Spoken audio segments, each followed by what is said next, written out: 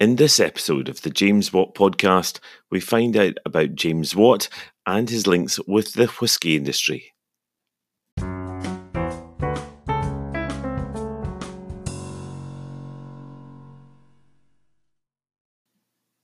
Today it's just a ruin on the north side of the River Forth, but Kennetpans distillery near Kincardine in central Scotland was once the largest distillery in the country and is said to be the birthplace of the Scottish whisky industry. It was also once home to Scotland's first rotative Boulton Watt steam engine.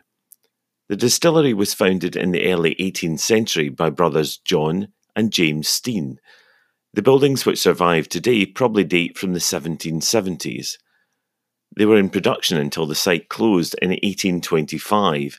The site then started to fall into disrepair and internal machinery and fittings were removed. In recent years, work has taken place to revamp the ruinous site, removing vegetation, consolidating buildings, and creating new interpretation. There have also been events to explain the building's history to local people. Historian Bill Whitehead has been delving into the history of Kennetpans. He spoke to me at a recent conference on Watt at the University of Birmingham. Bill Whitehead from Birmingham, and I've been up to Kennetpans twice now by invitation for royal treatment by Brian and Fiona Frew. Absolutely magnificent in their summer house. So the story that I like best is in the archives. It tells how when James Watt went up there to try and get some money out of Steen, which he'd been owing for goodness knows how many years, and he did manage to get it in the end. He describes his journey there, and he describes the terrible roads and the terrible weather.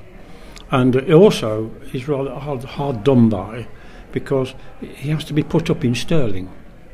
And unfortunately, the Duke of Montrose was there with all his entourage, so he gets pushed to one side. So there's no food for him, but he stands up on the high parapets, I suppose, looking over Stirling, and sees the contrast with the beauties of the place and the pathetically poverty-driven local inhabitants, and muses on this terrible weather and rain and roads.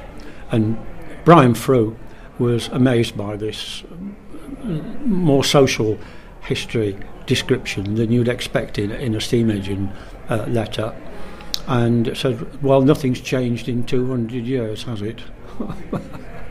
Try that. Yeah. And tell us a little bit about the site, Kennetpans. What people visit, what can you see? I got into it because one of the Newcomen Society meetings in Birmingham, somebody gave me some photographs of the buildings and said, look, it's a Boulton Watt steam engine. My heart sank because everybody says they're always a Boulton Watt engine. It's probably not. I gets it home, but they knew exactly which engine it was. So of course it was a Boulton Watt engine. And the remains still being there. In other words, there's a stack of building walls that exist. Now, very rare does that ever happen. It's all gone, except a bit of foundations. I said, I can't believe this. The outline and walling is almost exactly there, except the roofs. And so you go onto the site, it was all covered in ivy, now it's all cleared up, the scaffolding all over it. We know that by now it's going to be safe, I think. People have invested a lot of money in it, and quite right too.